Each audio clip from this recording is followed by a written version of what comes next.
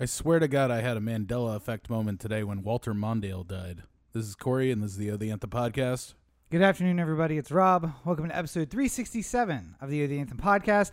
Once again, coming to you from the hashtag OTA LA studios, high below the 110 freeway in downtown Los Angeles, California. Good news, everybody. Pandemic's over. Thank you for joining us. Yes, thank you for listening on your podcatcher of choice. The easiest way, anchor.fm/Oh the Anthem. Now, of course, pandemic's not over, meaning we are in the studio, so the pandemic's over. Because we, like other responsible people, have a bubble. And we all stay in our bubble, and we're very responsible in our bubble. And when someone travels, we take some time off, and we get tested in between.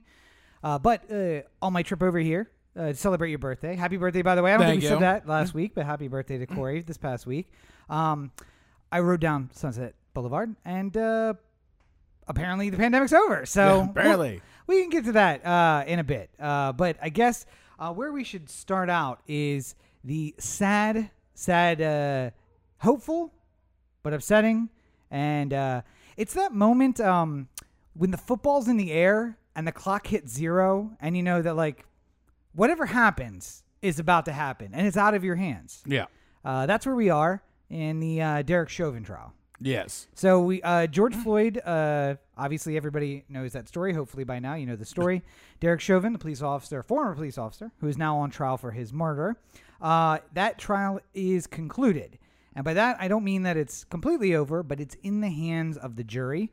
The prosecutor, I did have an opportunity to watch the closing arguments for him. I thought it was, I think you put this well in our pre-show discussion that, like, we have to give some deference because we don't practice. I never practiced in Minnesota. I don't know the law there. Not necessarily the closing I would have given, but they have to do certain things that they have to do there. So yeah, it is what it is. I do think that he did what I don't see in a lot of big trials, and that's, here's the law, and here are the 4 points you have to find if you want to find him guilty on this charge. Now, point 1, is George Floyd the person who was murdered? I think we've covered that one. Yeah. Now, point 4, did this happen in Hennepin County, Minnesota? I think we've proven that. Now, let's look at points 2 and 3. This is what malice heart murder is. And This is what malice is. This is what malice heart is under the law. And this is who told you that these circumstances were present in the moment. And because of that, you must find him guilty. And let's go through all 4 charges. And then at the end, coming through and being like, now what you're going to hear from the defense is that being a police officer, he was allowed to take these actions. Now, here is the law on what police officers are allowed to do in reasonable force and what a reasonable officer can do. And here's what the police chief said. Here's what their expert said. Here's what their expert said. Here's what 10 members of the police department said. Like, yeah.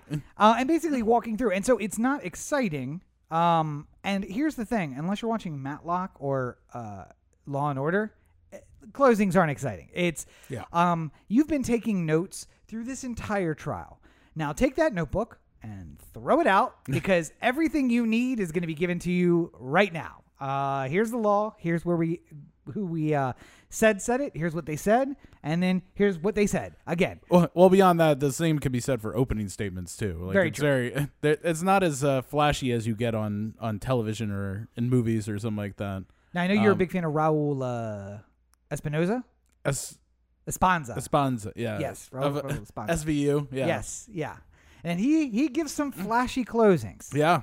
But unfortunately, those were written for him by a writer. Well, also, generally speaking, you don't see like people raising their voice in regular trials like this. Like, if you were looking for that, it's pretty demure. Like, there's not like he did it. He's the one. The whole system's on. You know, like there's not a big moment like that. So I feel like anytime I check in on cable news or anything like that, though, they are giving you a piece of it, like more fireworks today. Yes. Like, really? Was there fireworks? Yeah. I watched that. I didn't see it. But, I mean, so now it's in the hands of the jury. And there are, I think I outlined this for you in our pre-show talk, there are 3, let's call it 3 outcomes. Yeah. If they walk in the room and the door closes and everybody's like, so we agree he's guilty, right? Then usually you come back in a couple hours. The paperwork famously takes like an hour to fill out, sometimes 90 minutes. Yeah. So sometimes you'll get like a 2 or 3 hour return. The attorneys will sometimes hang out for like an hour and then like look to the bailiff like, have they asked for the paperwork yet? Like, if not, okay, so it's going to be tomorrow, if nothing else. Yeah. That is infamously good for the state because you almost never get 12 acquittals. Acquittal is much more difficult than getting the guilty. Yeah. The next day, maybe the day after, is really good for the defense because it means that you walked in with 12 acquittals or maybe a 6-3, and somebody had to be convinced that they shouldn't find the person guilty. After that, I generally find that it gets more and more for the state, especially if they ask for evidence. And again, I realized after we discussed this, like, I don't know the law in Minnesota because not every state allows the jury to bring evidence into the jury room. Yeah.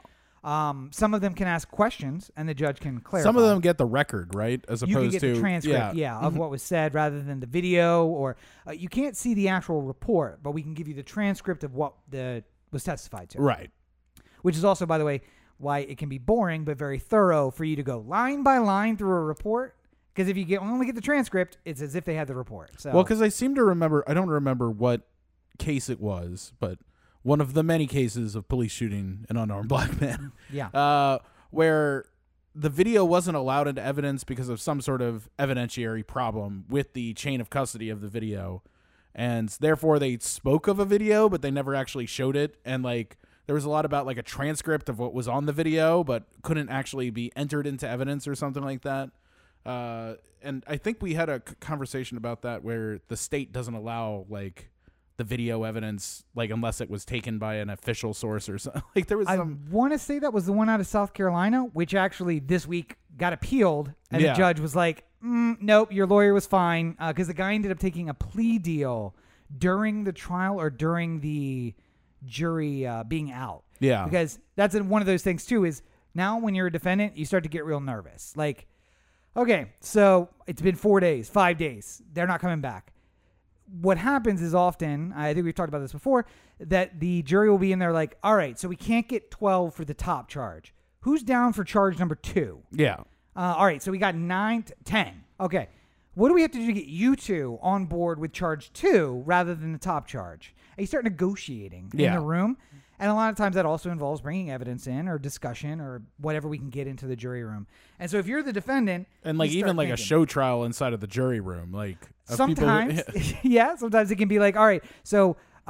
usually more when it's evenly split, when it's just like, because when it's like a 6-6 kind of, it's somewhere around the middle. It's just like, all right, so we take sides and we basically put on a version of the trial where you argue your best points and you argue your best points, and then we'll figure out who's got a more engaging argument. Yeah.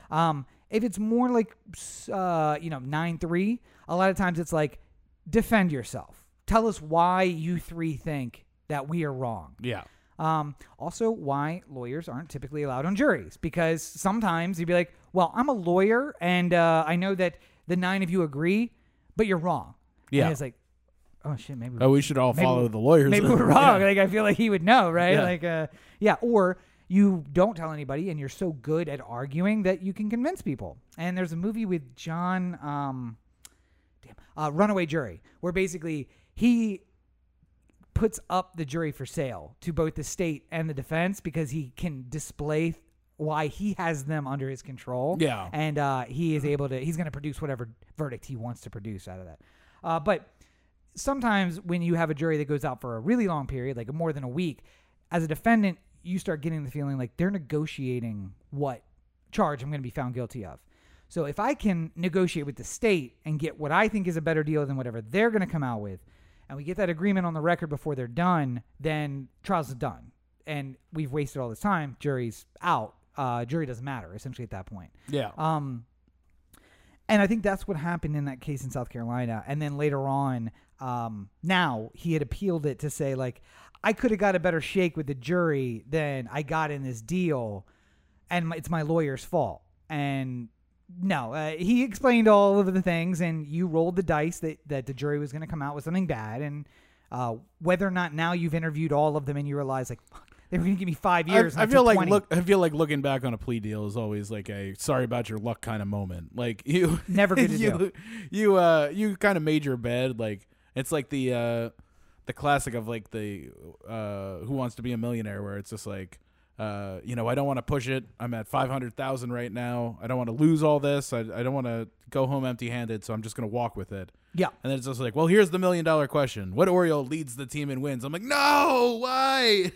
Like, I could have done that one. I never want to know. Don't tell me what it was. If we're on Let's Make a Deal, it's like, I don't want to know what door, whether I had the right door or the wrong door. And again, some of that is the pressure of the moment. When you're facing 128 years total, yeah, you start making decisions that down the road you don't share the same mentality of. But also, you're not facing 128 years. Yeah. Now you're facing the 20 that you agreed to and the possibility that maybe they would have given you less. Yeah. And maybe you're right.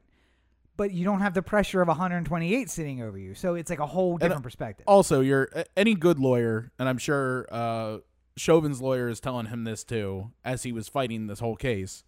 Juries are unpredictable. You don't know what 12... Just randomly pick 12 people off your Facebook list and have them be the deciders of some sort of big issue, some sort of legal issue.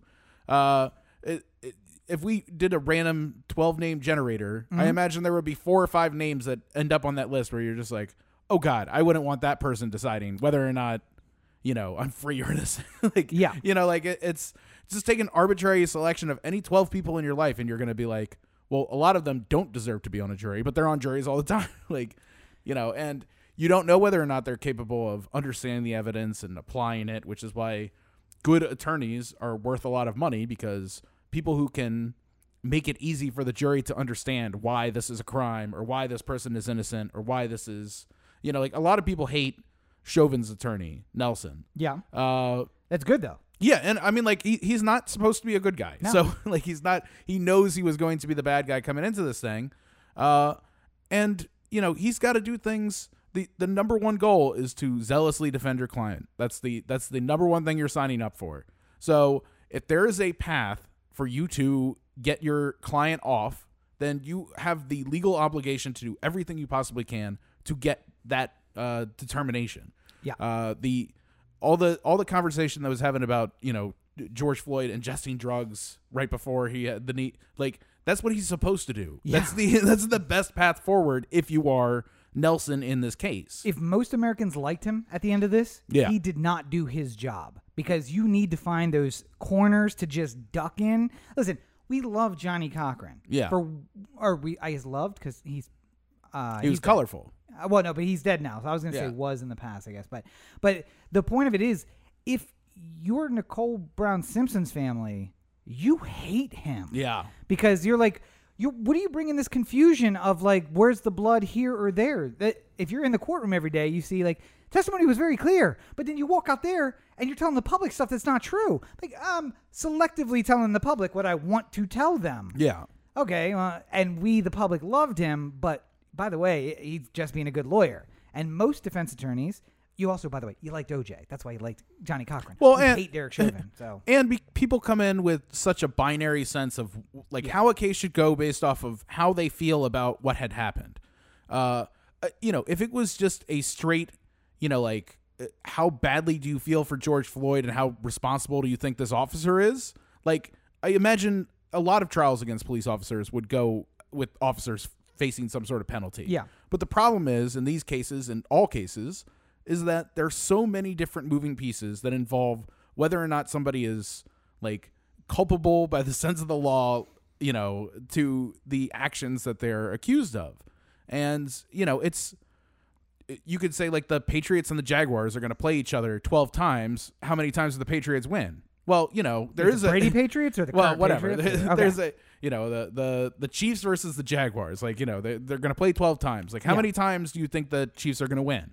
A lot of people would say 12 times for the Chiefs because they're so much better than the Jags. But there is a certain number statistically, there's a certain scenario in which the Jaguars could win. Yep. And there is just the same as you go into a trial. You don't know how it's going to play out. You might get some random fumble in the fourth quarter and you're able to return it for a touchdown, and now you won. And, you know, like, it's Nelson is doing everything he possibly can to work for his client. Now, I think that he has a better the people in the room are going to be the people. Don't listen to talking heads. Yes. Follow what the lawyers in the room are doing. Nelson is not doing it seems like he feels like he's got a vote or two on the jury. I think so. Yep. He's been taking it all the way to the end. He hasn't been trying to do any dramatics for there was the mistrial thing earlier today after the jury had already gone to the back for deliberations about Maxine Waters' comments, which, like, you know, I don't know. But I just feel like, you know, like he's been playing it like he feels like he's got a good enough case to potentially win this thing. Yeah. Or at the very least, it's either you think you have it and you got somebody who's going to find you in the end, or you definitely know you don't, and you're setting up your ineffective assistance of counsel appeal ahead of time. Because by the way, the more zealous you are, the worse that looks. Like if I'm screaming in the courtroom, maybe it makes me look a little crazy, but it also looks like I am doing everything I can for my client. But if I'm just like, yeah, no, we're fine. No closing necessary. I'm good. Then it's just like later on, they're like, what you didn't do a closing? Like I was very confident that I had a couple people on that jury. I thought we had a good solid 11 votes, and I was just waiting for the 12. Like, okay, all right. Nobody on CNN or MSNBC who is a lawyer who is breaking down this case, though, or Rob or anybody, is going to know this case as well as the lawyers in the room. Yep. And they have experience in Minnesota courts, and they know what's going to go on. You know, like, no offense to any number of the great legal minds that I hear talking about this case on different channels and stuff like that. Some of them, you know, have real points that make you think a little bit more about this case in a way that is productive. Some people are just out there trying to bloviate because they're on television. I was going to say, you want to know the difference between a talking head and a commentator? The talking heads are the ones who are like, it is so clear that this is going to be he's going to be found guilty on all 3 counts. And then you have some who are like, listen, we have to wait to see what the jury says when they come back. Because those guys are the ones who are like, you never know. You know, these guys are sitting there listening intently, nodding with the prosecutor, and they get in that room and they're like, not guilty. I don't know how you could even think he was guilty, and you just don't know. I also like that the people you see all the time are not working lawyers. That's also true. Yeah. I appreciate when they were just like, we were able to snag 5 minutes with famous attorney here. Like it used to be Dershowitz all the time back before his shine went Epstein? away. Yeah, before the Epstein thing came down. But it would just be like, we were able to snag 5 minutes of Dershowitz's time to comment on this case. The other part that I think is we're probably, I would imagine, having a verdict by the time we podcast next. Yeah. Like a week's time would probably be. I said, if I'm in the jury room, even if we got a 12-0 on the first vote, I'd be like, listen, I got kids in this school district. Let's just hold out till Friday. We're being sequestered. The hotel's nice. Like, let's just take a little vacation.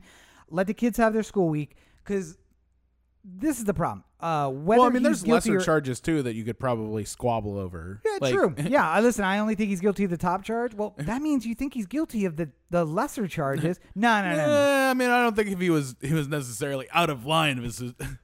I think it was murder, but I think he did good policing.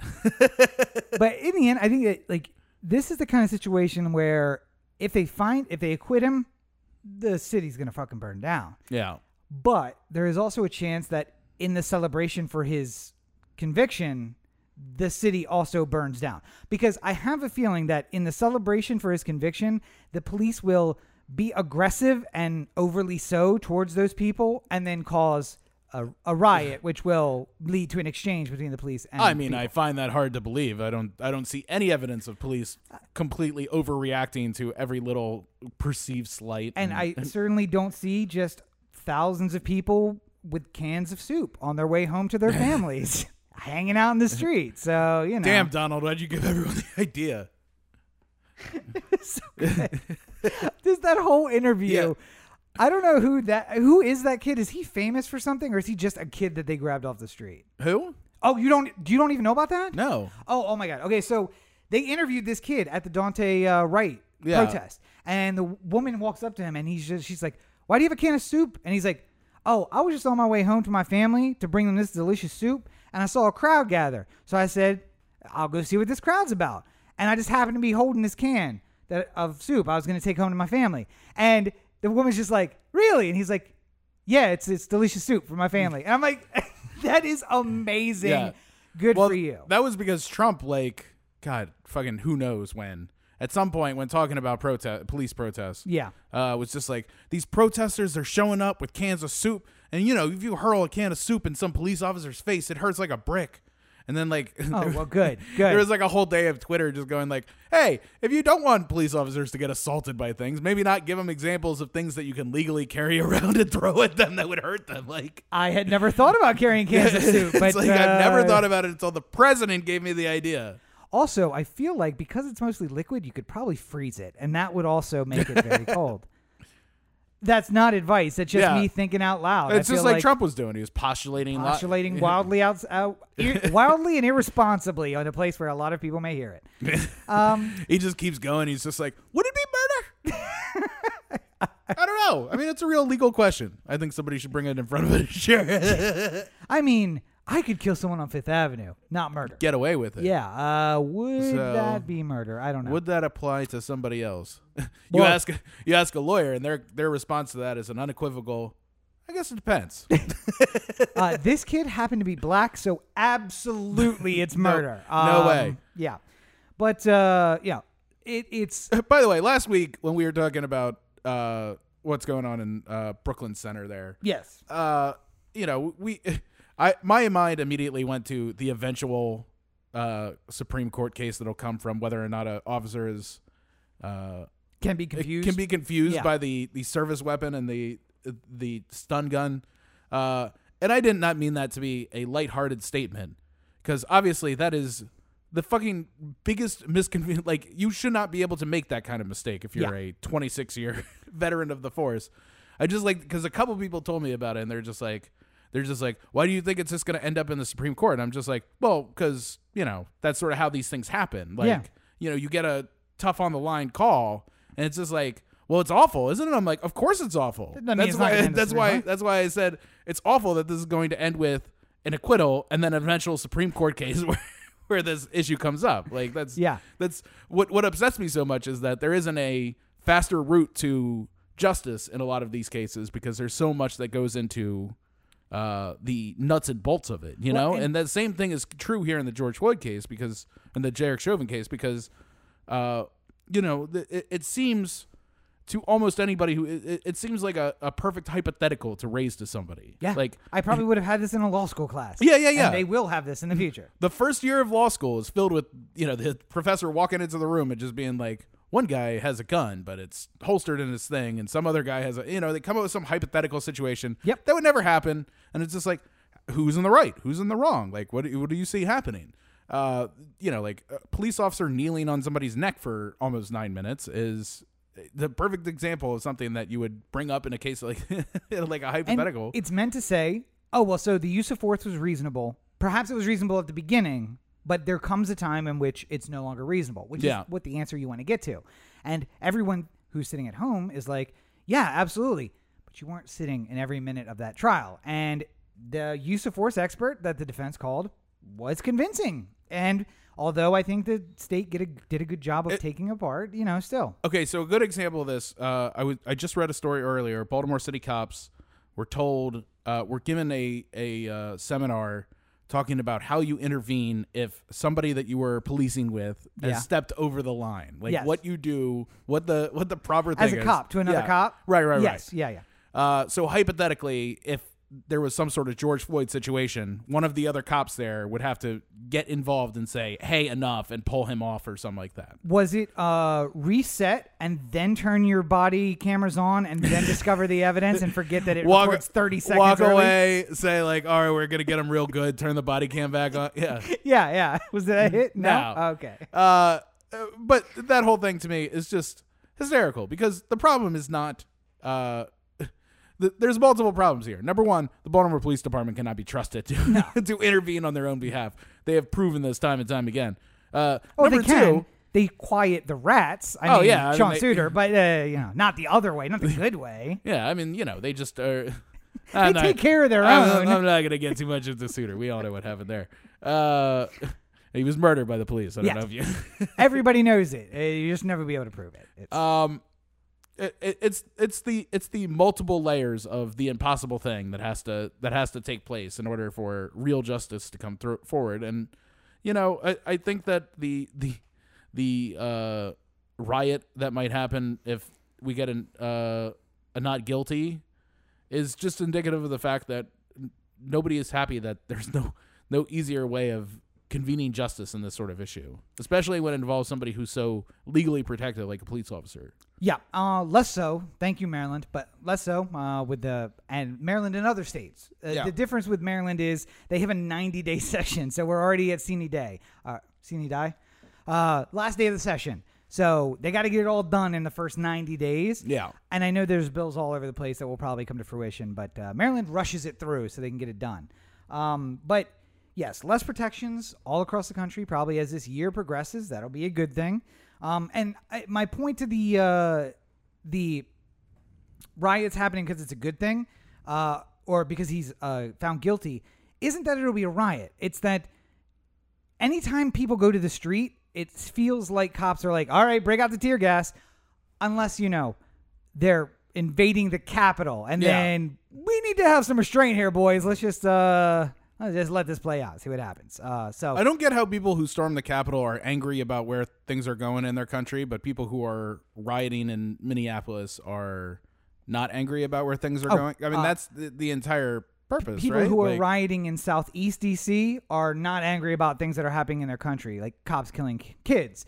But people who are rioting 12 blocks away at the Capitol, listen, this is protected speech. They're just trying to change the country. They're just really angry with where the country is going. And seeking redress of grievances. Well, and I would say that it's a long-standing tradition, except for the country's been on the same path for a long time. And people may disagree with that, except for I would remind you that the Biden administration this week announced that they are going to wrap up a war that currently has people fighting in it that weren't alive when the event that precipitated it started the war. Yeah.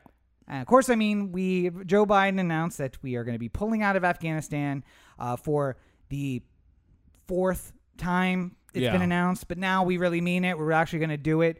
And I suppose, again, as you pointed out, I'm going to use a metaphor, but you pointed this out, that it's going to be a pullout, but it's going to be a lot like that skeevy dude you knew from college pulls out. Like, not all the way, and, we're going to leave a little something behind, just so you remember. I don't think I made this. It's my metaphor to what you said. But, so it's... I feel like I was misquoted.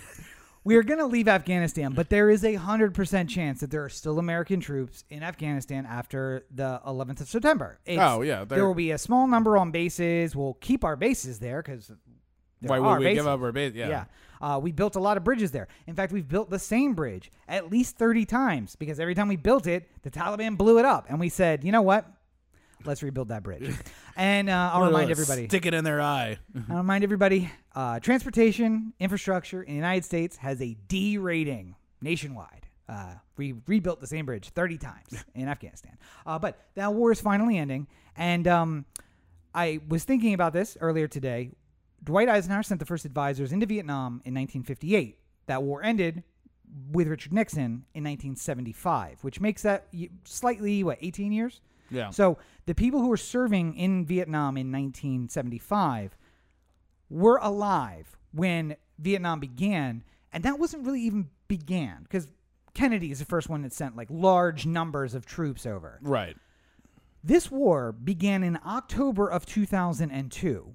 I remember because I was alive. I also remember because recruiters from every branch of the military were in my lunchroom at high school every single day saying, don't you want to go serve in Afghanistan and show these guys what for? Thank God I didn't. But I think that we have been more accepting of a 20-year war. By the way, now the longest conflict in American history. Yeah. Longer than the Revolutionary War, 4 times longer than the Civil War, longer than Vietnam, longer than every war. Because medicine has caught up to the place where if I hit an IED and lost my arm in Vietnam, I died wherever I hit the IED. Yeah. And now I hit an IED in Islamabad's Pakistan.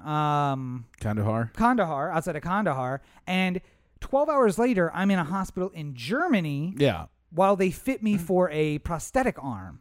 And that means that there's less body count as far as deaths, but it means that there's a much higher body count as far as injuries and the mental effects. Because, by the way, also about 50 hours after that, I would be stateside. And about 4 months after that, I would be ushered out quietly from the armed services with my last check and a number for someone at the VA.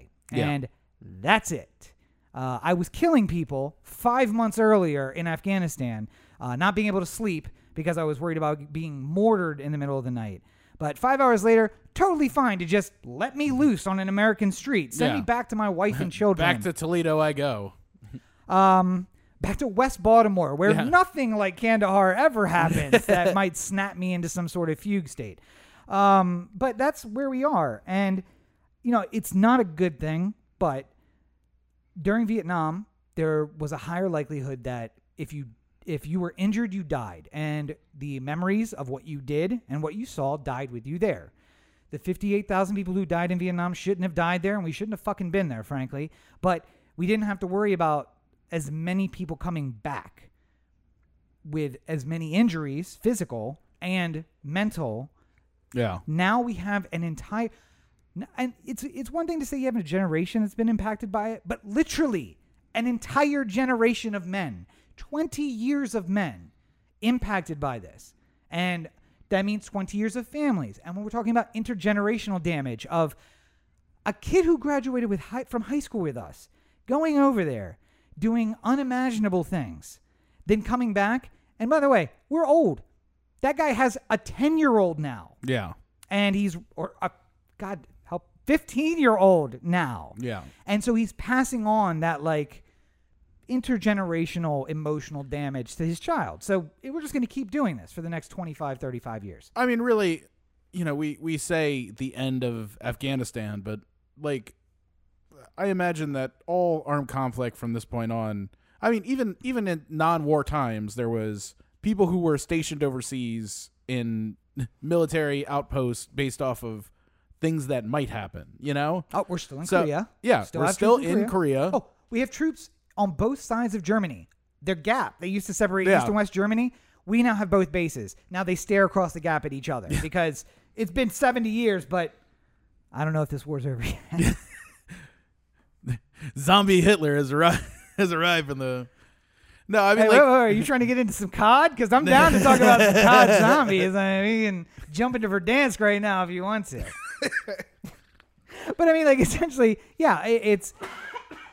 What is the guy in Bonn, Germany, going to do to the guy in Berlin, Germany? We're looking across the top of mountains at each other, across this valley. But I mean, like, so, you know, Afghanistan... A good number of the people, like the heavy armed combat of Afghanistan has passed at this point. Oh yeah, you remember Bush on the aircraft carrier? Oh Mission accomplished, bro. Yeah, there wasn't. That was only like 2 years ago, 3 years ago. Thank God there wasn't a single death or anything like that since then. Yeah, not well, a single. I mean, listen, not a single reason that.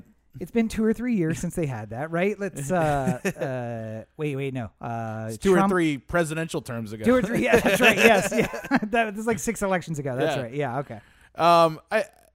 There will be some form of troops in Afghanistan for probably the rest of our lives. And who else is going to protect the poppy crop, man? We got to keep the heron. Fucking Iraq is going to be the same way. When do we ever get to a place where Korea is a place where there's no U.S. troops in the DMZ? If we invaded North Korea and we replaced the government with a democratic government, there would still be American troops on both sides of the old DMZ staring at each other across the border. Like, what the fuck are we doing here?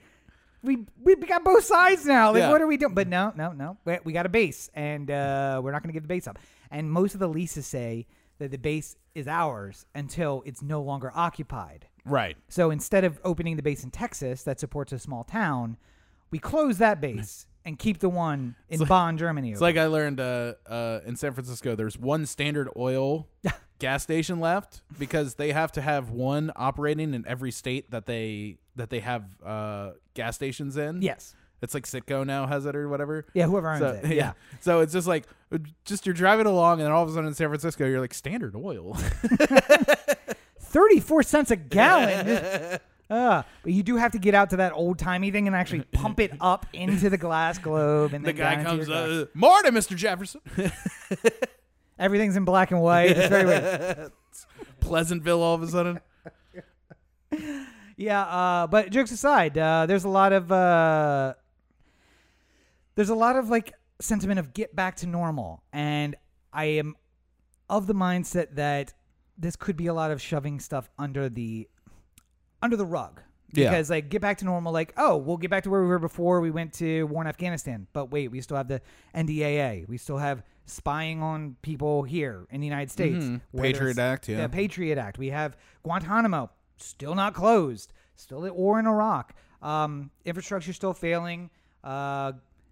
Guns, still a problem in the United States because we're back to normal in that, at least, where 50 mass shootings have happened in the last 30 days. Yeah. And although and this past week is just one day right after the other. Like, and it's so weird because if you look at the year over year, 2020 paced every year before it. And I was just like, how is this possible? And it looks like it's just, there was a couple really violent days not a couple, a lot of really violent days in 2020. But like there were sections when the whole city was shut down. Like what was happening? Like how did this happen? But now we're back on pace, which is instead of like 50 shootings in 40 days spread across the whole year, we're just getting one and a half every day. And now back on a nice normal pace of 50 and 30 days. And listen, mass shootings are any more than 3 people. So you get a triple homicide where some other person is shot, whether or not they're killed, that's a mass shooting. yeah. And whether or not you agree with that, it is what it is. Like, I agree with it because then I hear like, oh, well, there were 3 people shot in a McDonald's drive-thru with 1 death, a 3-year-old girl. And what? Yeah. Wait, by the way, we're back to normal. We're leaving Afghanistan. Great. Could we do a little nation building in the United States? Could I go to McDonald's with a kid in the car and not leave with a murder victim? That would be great. And we talk about it a lot, and I don't want to rehash the old stuff, but just like, come the fuck on. Like, there's nothing we can do, says the only country in the world where this happens on a regular basis. Thank Thoughts you, and the Onion. prayers. Yeah. There is no moderate gun group. We talked about this in the pre-show. Like the NRA is an extremist group, and I get that. I get why. When there's no moderate group, you have to be the ones. There is a whole bunch of, you said this, a whole bunch of animal rights groups, and there are some that are very extreme and some that are very moderate. Yeah. But when you only have one, it's always going to be the extremist. When it was just PETA. When they were PETA was crazy. the only one, they were breaking into labs. They were lighting shit on fire. Eco-terrorists. Yeah. And, there was I'm not saying that I can't see how somebody would want to defend animals so badly that they would commit crimes like this, or that, like something is in the wrong or the right, or that's for, juries to decide. But like,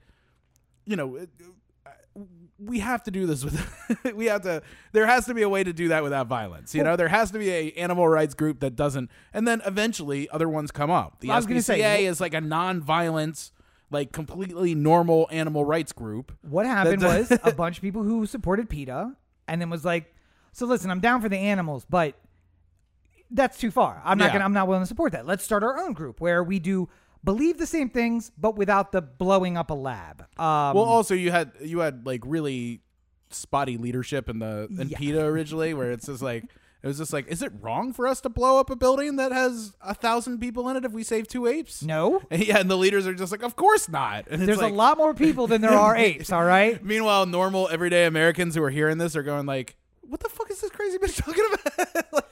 And right now, there are people saying background checks make sense. We need a federal law so that I can't drive to Nevada and buy a gun today and turn around and come home and shoot somebody here in LA tonight.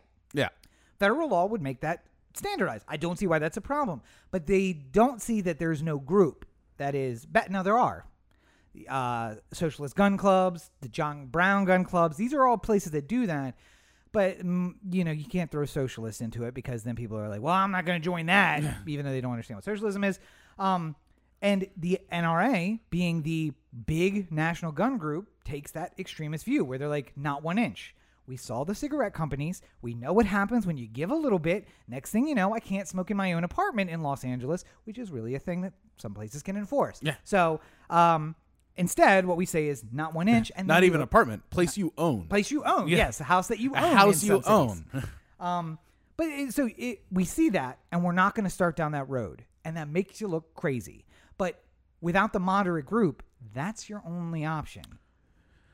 I'm honestly, and it really pains me to think that this is our only solution at this point, but we need to get insurance involved in this, because if you guys want to listen, I'm not going to step in the way of people owning guns, because there's nothing I can do to stop any number of people from owning guns. People who don't live in your apartment. People who don't live under my house. Yes. Under my roof. Mentally unstable people who live in your apartment. I'm getting a look right now too from producer Roberto. He's not amazed. Well, listen, I mean, especially people who don't live, 6 blocks from a gun club where they could keep the gun and shoot the gun regularly for a low monthly rate. We're gonna lose our producer here if we keep doing this.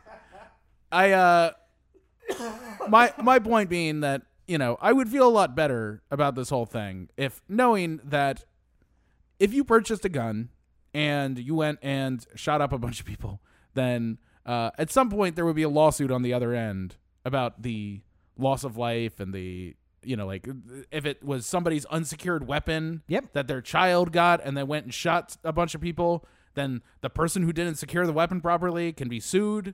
And they have insurance to pay for it, so it's not just an empty bucket. And there's a chance you can't get insured. Like if if for instance you have 15 domestic assault arrests on your record, not going to be good. Not going to be good for insurance.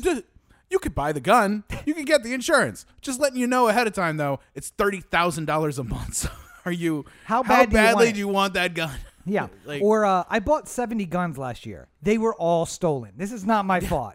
All right. So or the straw trade of I'm gonna buy a bunch of guns in North Carolina and bring them up to Baltimore and just sell them on the street because technically legal and. Well, no paperwork equals your insurance is the last thing we have on record. Yeah. So sorry. Yeah. You're responsible.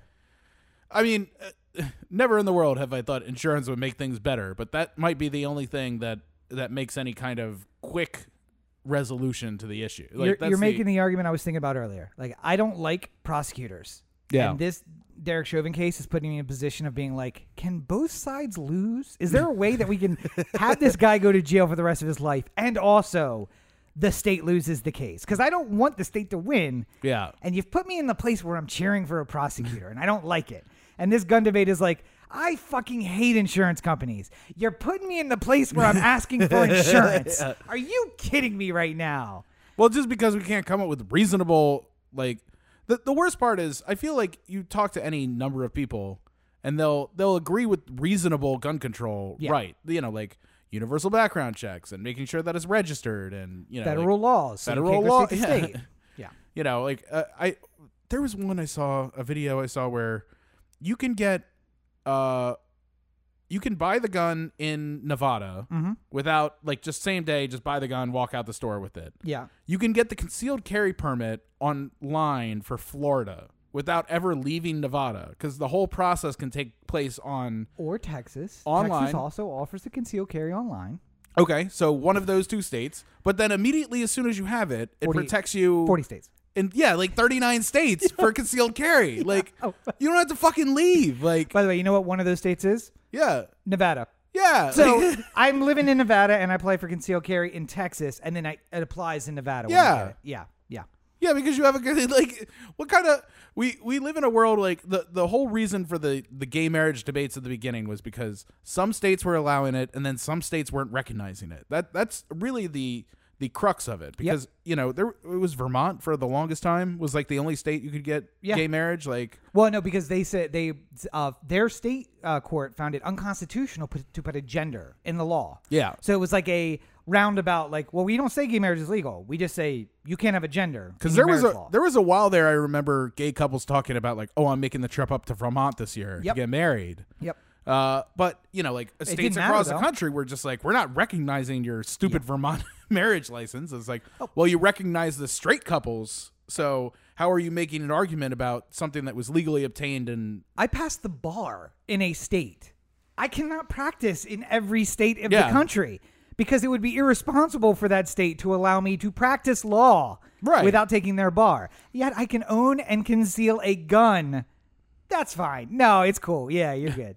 You can practice in like a handful of states though, right? Yeah, like, there's a couple I could still practice. It's like you could practice with the Maryland bar. You could practice in like Massachusetts and New York or something like that. Not New York. There's like 4 states, and also I have to apply there, and I can't be retired, which is what my. It's like a general waiver though that you like. I get waived in. Like basically, I apply, and they're like, "Oh, you're good in the bar there. All right, you're fine." But because I'm retired, I would have to go reactivate in Maryland and then apply. Yeah. And then also pay Maryland bar fees because while I'm active in another state, I have to be active in my state. Yeah. So it's not worth it because obviously I don't care. I don't want to practice law. But if you were one of those people who wanted to practice across a couple states like that, and also California ain't one of them. So even if I did that, I couldn't practice in California. Also couldn't practice in Nevada for the purposes of this example. Yeah. And couldn't practice in Texas or Florida. But yet... You can buy the gun and legally conceal it. Yeah. Well, because it would be irresponsible for me to practice law. But listen, don't you impede on my Second Amendment right. That was a joke. That was a joke. Yeah. Listen, this is the thing I don't think gun advocates understand. Every amendment has limitations. You have the right to free speech. You cannot shout fire in a crowded theater. Yeah. You have the right to assemble. Also, some of your free speech rights are drastically going away real quick. So I don't know if you've seen the anti-riot language in Florida and stuff like that. Well, I was going to say, you can get together to seek redress of grievances. However, if you touch a fence outside of a police station in Minneapolis, you will get tear gassed. That is how that works. There are limitations on rights.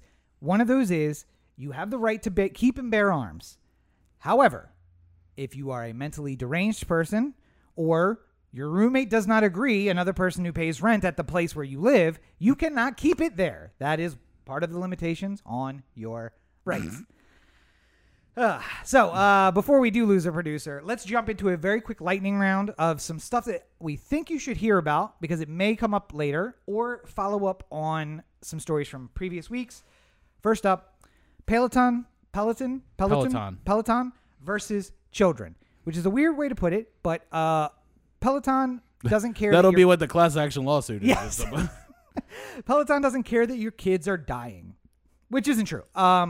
It's not that they don't care. It's just not enough kids for them to care right now, maybe. Yeah. I don't know. So if you have a Peloton treadmill, apparently there is a auto start feature or a it still moves while it's off feature.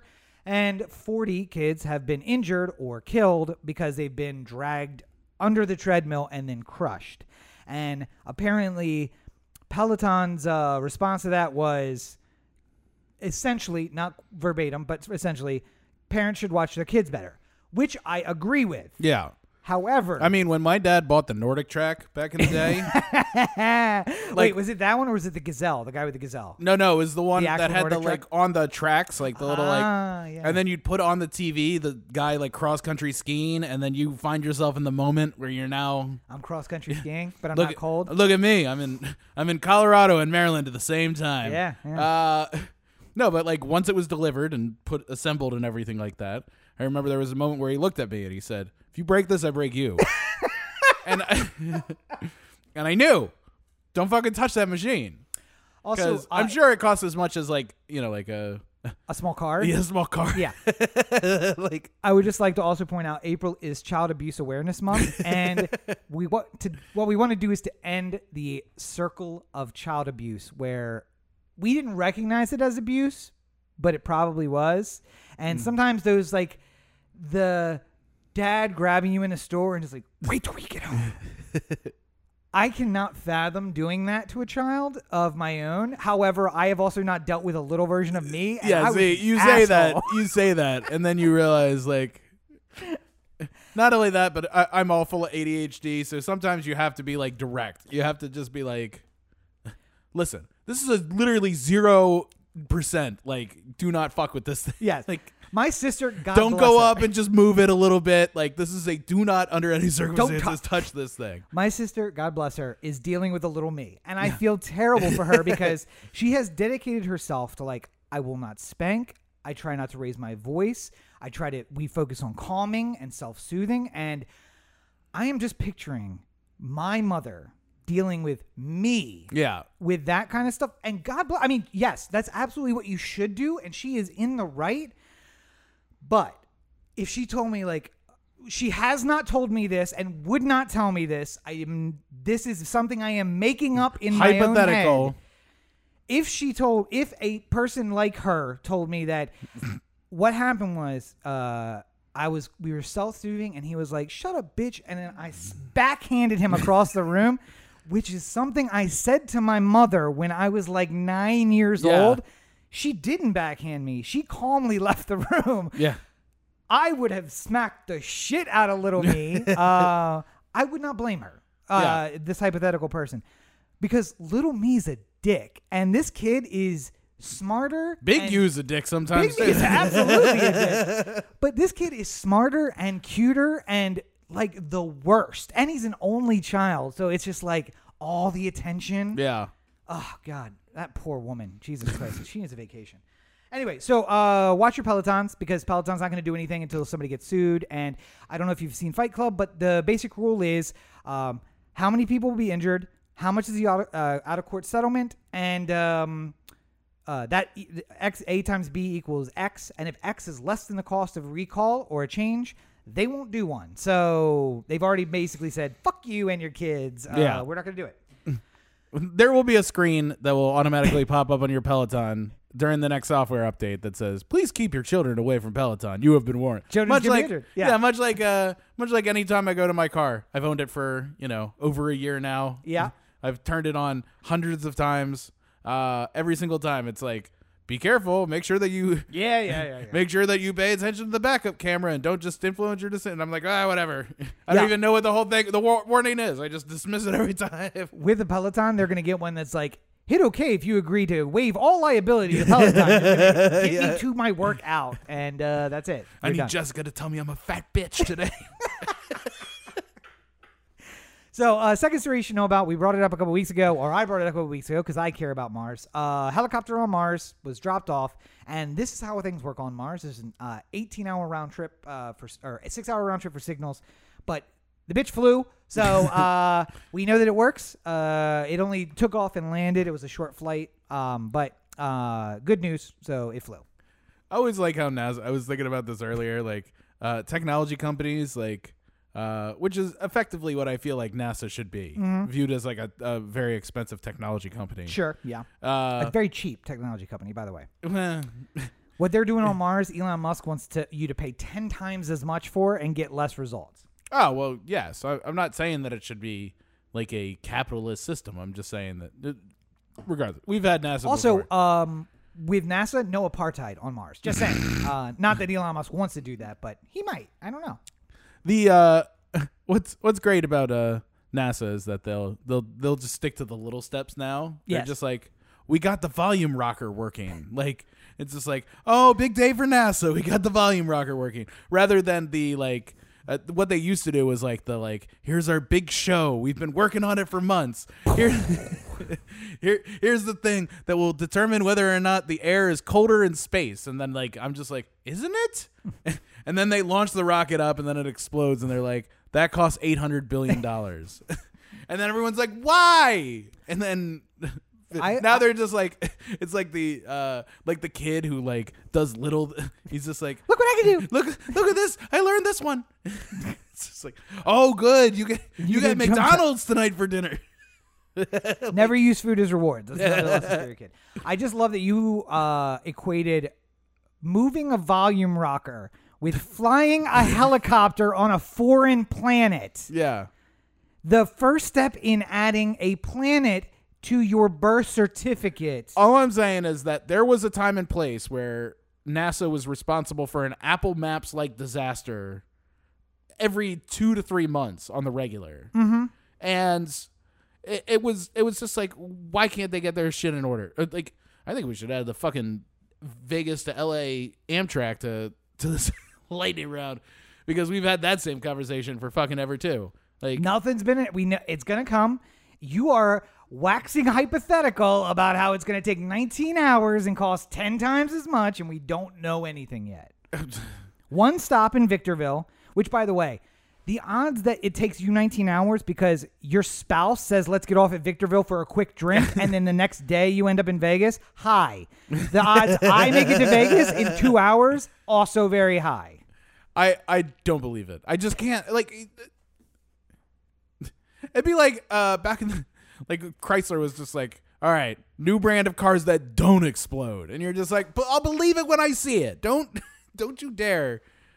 Hey, it's a new deuce and a quarter and it actually works. Nah, I'm gonna believe that shit when I see it. You are my dad 3 years ago when I'm like, you should try a Hyundai. The Elantra's really nice. And he's like, Hyundai? Piece of crap cars. And I'm like, Dad, 20 years ago, yes. Yeah. First of all, you're not supposed to use those kind of words to describe people from there. Not okay anymore. Also, you should try it. You're going to find it. It's going to be nice. And then he bought one. And here's the thing. You were talking shit about Amtrak. We're going to be on the train to Vegas. You're going to see the ETA on your ticket. You're going to be like, what, tomorrow? Nah, well, I guess we'll see. Then we'll be getting off the train ahead of time. And you'd be like, well, I mean, they got that one train right, but I guess we'll see. We're going to find out, because it's just how it works. I don't know what to tell you. Amtrak is just a flawed organization from go, and there's nothing that I don't trust them to be able to fix it. Like, I just don't. Like, it'd be like you come to me tomorrow and you're just like, oh, by the way, Comcast is great now, and I'm just like, no, I don't believe that for a second. How in the world? How in the world doesn't exist anymore? Xfinity is amazing. How in the world? It's just like, oh, you know who all really figured it out? AT&T. I'm just like, no. So here's the thing. We could wait for the Hyperloop to get us from LA to Vegas, but then, the apartheid on the Hyperloop. Yeah. So at least this way, there's no apartheid. Right. Also an Elon Musk project. So, apartheid. Listen, do some research. That's how he got all his money. Apartheid. Let's do this mega drought real quick. So you're gonna hear the not a keyword. What buzzwords. Mega drought all summer. Don't believe it. But yes, we are in a bit of a drought, but in California, yeah, in the West in general. Yeah. But also, we are doing way better now than we were when we moved to LA 4 years ago, and way better than we were doing a decade ago in California. And yet they're still calling it mega drought for reasons that only make sense if you know that the summer that they were talking about shark attacks, there were average number of shark attacks. Yeah. But nothing else was happening, so we made it about shark attacks. And it's not like they're going to talk about cops killing kids, because also that has been happening every single fucking year forever, and we never talk about it. So, mega drought. Something else to keep on. There's a huge storm that is just off the coast. Like, apparently it might hit Northern California. And it's like supposed to be a really bad storm, like a tsunami. Right. So it's just fun to. So it's not funny. It's not funny, but it's interesting to watch these people who are just like hoping for the rain, hoping for the moisture that it brings, but don't want the damage that would come with it. Yes. It's just like, man, I really hope this hurricane hits us and doesn't break anything. It's like, we could really use the rain, but if the winds could just calm down, it would be great. Yeah. If the winds could not cause any property damage, that'd be great, but we really need the rain. And it's the waffling that you see on it's local. I'm guaranteeing most of these clips are local weather, where it's just like, so we should all be very careful, but keep in mind we are 9 inches down on the year at this point, so it would be fantastic if we could get 19 inches of rain in 2 hours. Yeah. And like you said, it's like somebody in New Orleans who'd be like, listen, this Katrina situation could be very bad, but also we need some rain. We do need some rain. It's been dry around here. I don't know what to tell you. Well, and at this point, I also would say mega drought is a little bit of people in California, Idaho, Nevada being like, hey, dummy, don't throw your cigarette out in a state park or else you might burn it down. Like the whole park might burn down. Yeah. And they need buzzwords like that because people are stupid.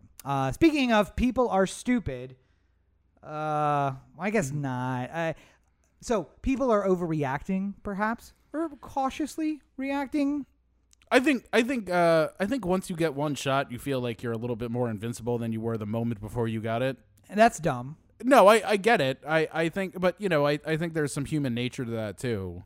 That is kind of like taking over a lot of. Good news this week: 25% of the American, we've reached 25% of vaccination, fully vaccinated, and just shy of 50% have had one shot. Yeah, I think it was like 48.7% or something like that. A concerning statistic in there is that between 5 and 10% of people missed the second appointment. So they got their first shot and then missed the second one. And however they break this number down, they don't believe it is because people got nervous about getting a second one, or there's a small number of people who had such bad symptoms from the first one that they didn't get the second one. What it seems to be is just people are like, oh, I got one, I'm good. And that's dumb. Like somebody I know who was claiming they were immune. Like, yes. Right? Yeah. And no matter how terrible the circumstances of your birth and the place you were raised, you are not immune. Just because we played in a Discovery Zone ball pit does not make us immune from COVID, although it is as close as you possibly could be. But no, so it's good that we're getting a lot of people vaccinated. It's not so good that people aren't returning. It's also not so good that every bar on Sunset Boulevard is open with crowds outside the door smoking. Because here's the thing. I am sure they're enforcing some sort of rule inside about separation. What they're not doing is saying, hey, when you guys step outside to smoke, make sure you stand 6 feet apart because they're just crowding up outside the doors. That's not great. No, I'm really hoping that Newsom has come up with his plan of reopening by June. I think that we are just...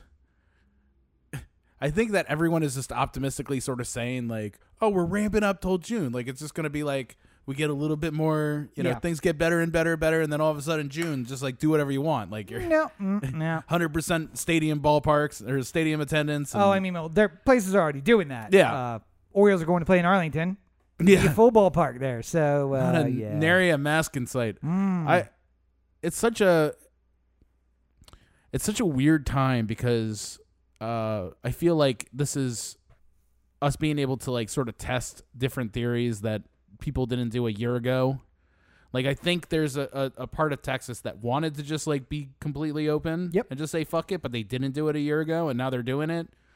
And on a smaller scale, hopefully a not as calamitous scale, we're going to see what happens from that, I am hoping for the same thing. Well, I'm hoping for something similar, which is in the race from herd immunity to 95% death rate variant, that the 95% death rate variant wins. That's what I am hoping for. And I would like to say a big thank you to the governor of Texas, because you, my friend, are helping me hedge my bet. If there is a way that we are going to get the variant that kills off 95% of the human race, it is going to be because of people like you. So I appreciate that. But in other areas of, I don't want to say overreaction on this either, but cautious reaction. This week, the federal government said that they were going to pause on vaccines with the Johnson & Johnson vaccine, much as they had paused on the AstraZeneca vaccine previously, but is now available again. Because in 160 cases that were inside of a study, 6 women developed a blood clotting disorder or a condition. Yeah. And there's a lot that's not known about it, and I don't want to make super light of it, but I will say that it's a small study which is not statistically applicable to the entire group of people who got the Johnson & Johnson vaccine. Yeah. I do support the tweet that said you should make this just for men and say, I'm strong enough to stick this Johnson in me. I think that is a good ad campaign, and it will make people ask important questions. Yeah, clip that one, by the way, Roberto. That would require him to be a producer. I think we know that that's not really what his job is. I am glad that Johnson and Johnson, or that they basically pulled it while they figure out exactly what's going on here. It's an actual specific condition. It's not just sort of like you get the shot and then all of a sudden you get a blood clot. Blood clots, yeah. It's because of something specific that seems to be reacting to, and who hasn't watched a pharmaceutical commercial at some point where they say side effects may include 10 things that are worse than the condition it's curing. Right. Yeah. I'm not saying, I think it was the responsible thing to do to pull it. Mm-hmm. But the longer it goes, the longer people are going to have the conversation of, am I going to get this vaccine? Like people will become hesitant. Yeah. If it goes on too long. So it's important that we get to the bottom of it, but it might be certain people with certain conditions are suggested not to get it. One of the symptoms that I heard a doctor speaking of in regards to, if you think you might, if all of a sudden you've gotten the Johnson & Johnson vaccine and you think that something is wrong, that a headache that is so severe that you feel like you need medical attention is like one of the signs that you might be clotting, which is a good variation from my leg hurts a little bit. Yeah. Which could be you slept on it weird, or something like, or you're over 30. Because by the way, that's just basically every morning for me. Like, I mean, is this then I'm gonna take the knee. It's better that you figure it out and you get it taken care of, and then you can re-release it to people who hopefully won't have that side effect. Yeah. Than it is to have this happen to 500 people and then all of a sudden nobody trusts the vaccine anymore. Absolutely. I don't know why, but I was just thinking about back when we were in college, there was a weight loss drug that was like, if you take this drug, you might lose up to 40 pounds. Yeah. Side effects were oily, greasy anal leakage. And I was like, is it worth losing 40 pounds if you shit your pants regularly while you take the drug? I don't know why I just thought about that, but I was like, that's always my prime example of like, are the side effects worth what you're going to get? Yeah. And here's another one. Listen, there are 4 vaccines available, now 3. If one has side effects of possible blood clots, great, let's take it off. It wasn't even counted in the extrapolation to get to the 100 million and the 200 million and the fully vaccinated. It was basically a bonus. AstraZeneca and the Johnson & Johnson were both a bonus to get to that number. So great. So we don't necessarily need it to get to that number. And I think you're right that as we look to vaccinate the world, 7 billion people, having them say, oh no, they figured out what that was. And if you have this condition or are susceptible to this condition, then don't take it. Then great. If I don't have that, I can move on and I can take it. Let's do that. I'm fine with that. I would just like to say, because my sister got the J&J vaccine. Yeah. I called her and I said, listen, I read the study. Just so you know, somebody who is more knowledgeable than average, I suppose, read it. It was a small sample. It was a small number of people. It seems as though it brought out an illness or a condition that was already there. Yeah. If you compare that study to women in general, birth control has about the same rate of blood clotting risk. So, for those of you like producer Roberto who force their women to get on birth control so they can get an extra 2 pumps, make that best 20 seconds of her life into the best 40 seconds of her life, then I think that if you're willing to take that risk, then you should be willing to take the risk of the vaccine, if that's the only one available. But it's not. There are other options available, so embrace that option instead. And I think we'll keep the security in vaccines in general, so that when we go to vaccine other places or other generations, kids are doing the testing on kids now. So small sample testing on children. We're going to need the trust of parents to give it out to them. It's a good idea that we put security over like experimentation. I just wish they had done more of like, okay, so small sample, cautiousness, because of caution, we're going to do this. But if you got it, probably not a reason to worry. My sister heard nothing. Yeah. She heard blood clots and she was like, oh, fuck. All right. So I guess I should be stressed about this. Then I read the story, the same one you did, about like, if you get a severe headache, that's something to be worried about. Like Yeah. foot cramps, and you always get foot cramps. Probably not a problem. Yeah. Well, That's the worry. Like, you know, like I'll wake up with like a stuffy nose. Like I feel like weird. Like when I wake up or like when I go to the go to the COVID testing and they're just like, have you had a stuffy nose in the past week? And I'm just like, I mean, yes, but really no. I mean, like, I know what you're asking for. I'm 40. All right. I wake up with back pain and knee pain and stuffy every day. Yeah. I'm on a regular regimen of antihistamine that I spray into my nose every single day so that I can breathe, because otherwise it's bad. But you mean other than that? No. It's like your example of they asked if I was allergic to anything. They ask for anything that they put in your body. Are you allergic to anything? And sometimes I'm like, well, cats, but I'm guessing there's nothing in cats in that. But then you're just like, should I tell them cats? Because I don't want to fuck up. I'm sure the line of the vaccine in LA was hilarious. Do you have any allergies or anything we need to know about? Oregano. Please don't put any oregano in my I'm definitely allergic to parsley. So I have an allergy to something called gadolinium, which is a contrast agent for MRIs.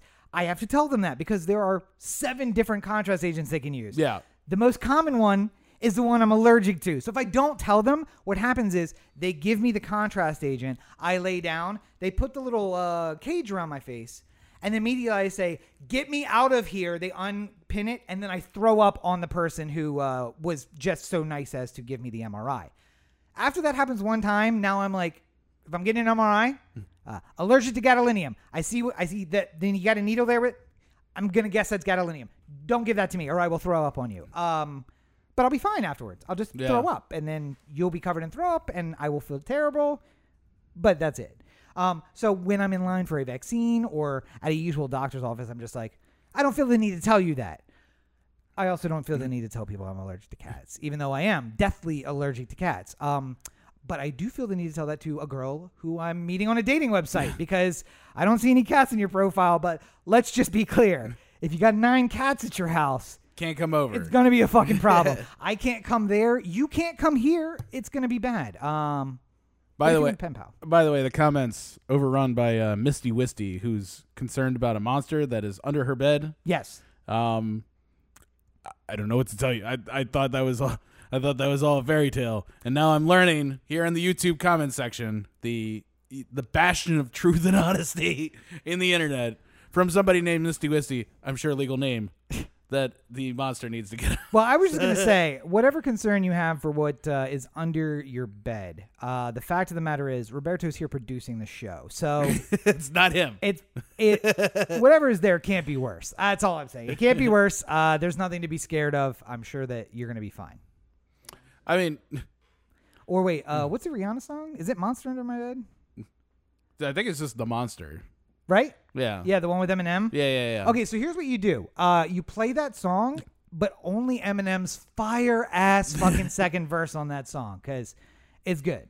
And Nicki Minaj is on that song too, I think, right? No, that's a different monster song with Jay-Z and Lil Wayne.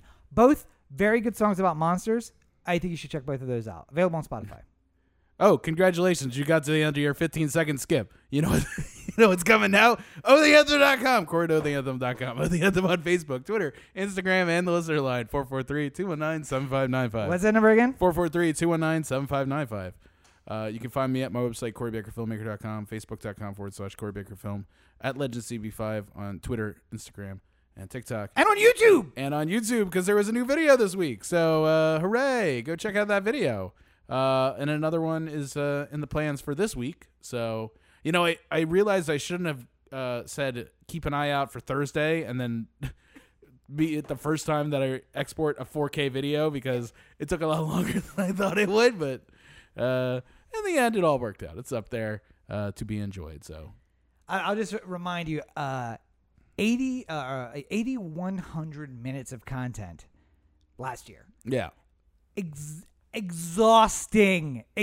Like you're literally just editing and exporting every minute of every day. Yeah. Fucking ridiculous. But that's what happens when you set things like New Weekly video goal, every yeah. Tuesday and Sunday because you're a fucking dumbass. And you're like, why not? That shit seems like it's easy enough. And then when you're in the middle of that, you're like, why don't I do a daily podcast? That sounds like something I should do. My mental health is completely under wraps. Prepared Not for gonna be a this, problem. Yeah. Anyway, so you can find more of me at Robert N. Cheek on all your social networks. You check out my website, robertncheek.com. I have not put up any new videos, despite promising to, because end of season 2 for Call of Duty. So triple double weekend, didn't have any time to edit. Also, the Nuke event's coming this week, so probably not going to be this week either. But once we roll into season 3, it'll take me about 4 days to lock down Prestige Master, and then I'll have some free time, and I can. Yes, that's right, Roberto. 200 levels in 4 days, that would not be abnormal for me. So once I get that locked down, then I'll have plenty of time to edit and get a video up. Bunch of fun stuff, reviews of products and updates on products. And what's going to be very important for you guys to keep in mind is Roberto's self-esteem is 100% wrapped up in the fact that the videos he shot for me become very more popular than the ones that I shot when I said, fuck it, I'll turn the camera on and record this, and did so. And then it subsequently became the most popular video on my channel with a rocket. So what he's going to need you to do is to check out those videos and like and comment so they become way more popular. So that he is Vindicated? Yeah. In his argument.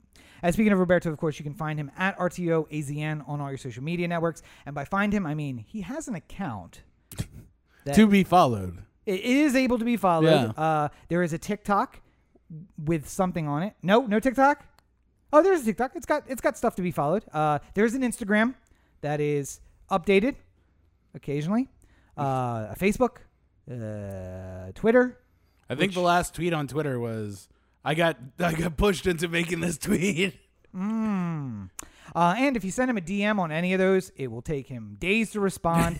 Literally a man who has a phone in his hand every time that I see him, and yet takes hours to respond to messages. But I'm sure he'll respond to yours because, especially if, But if you're an Instagram model. Hold on. Well, sorry, yeah. I'm going to say, I don't want to make it seem like he's slacking off here.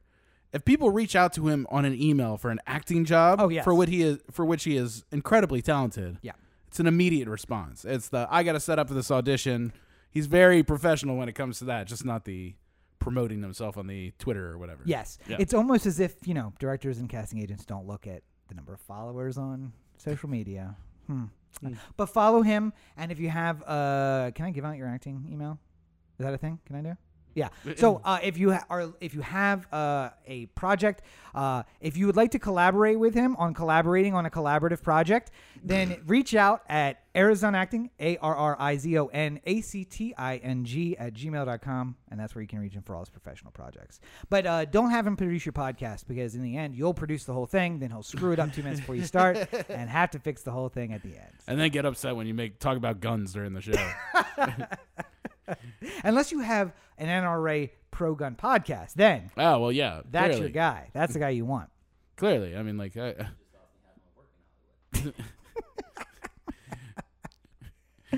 you'd be surprised. I think you'd be very surprised. Well, I think we done good here today. Wait, did you say pedophiles or guns? We've done something. I don't know if it's good. Oh, God. But as always, you're listening to the OD Anthem Just podcast. right at the end, the fucking QAnoners. Part of the OD Anthem Digital Network. Secret part of the QAnon organization. For Corey and Roberto, this is Rob. Have a great week, everybody. I said I'm going to say one controversial thing every single week. I just realized. Why did it have to be that one? I thought it was fine. There's pedophiles and Epstein in Hollywood, and it's a big cabal of people that are drinking blood and adrenochrome, and it's all obviously true. I'm not included in this. Well, that's because you're not popular enough. I'm sorry. I don't know. Yeah, you're not cool. It's a cool kids club. I'm a member since 1984.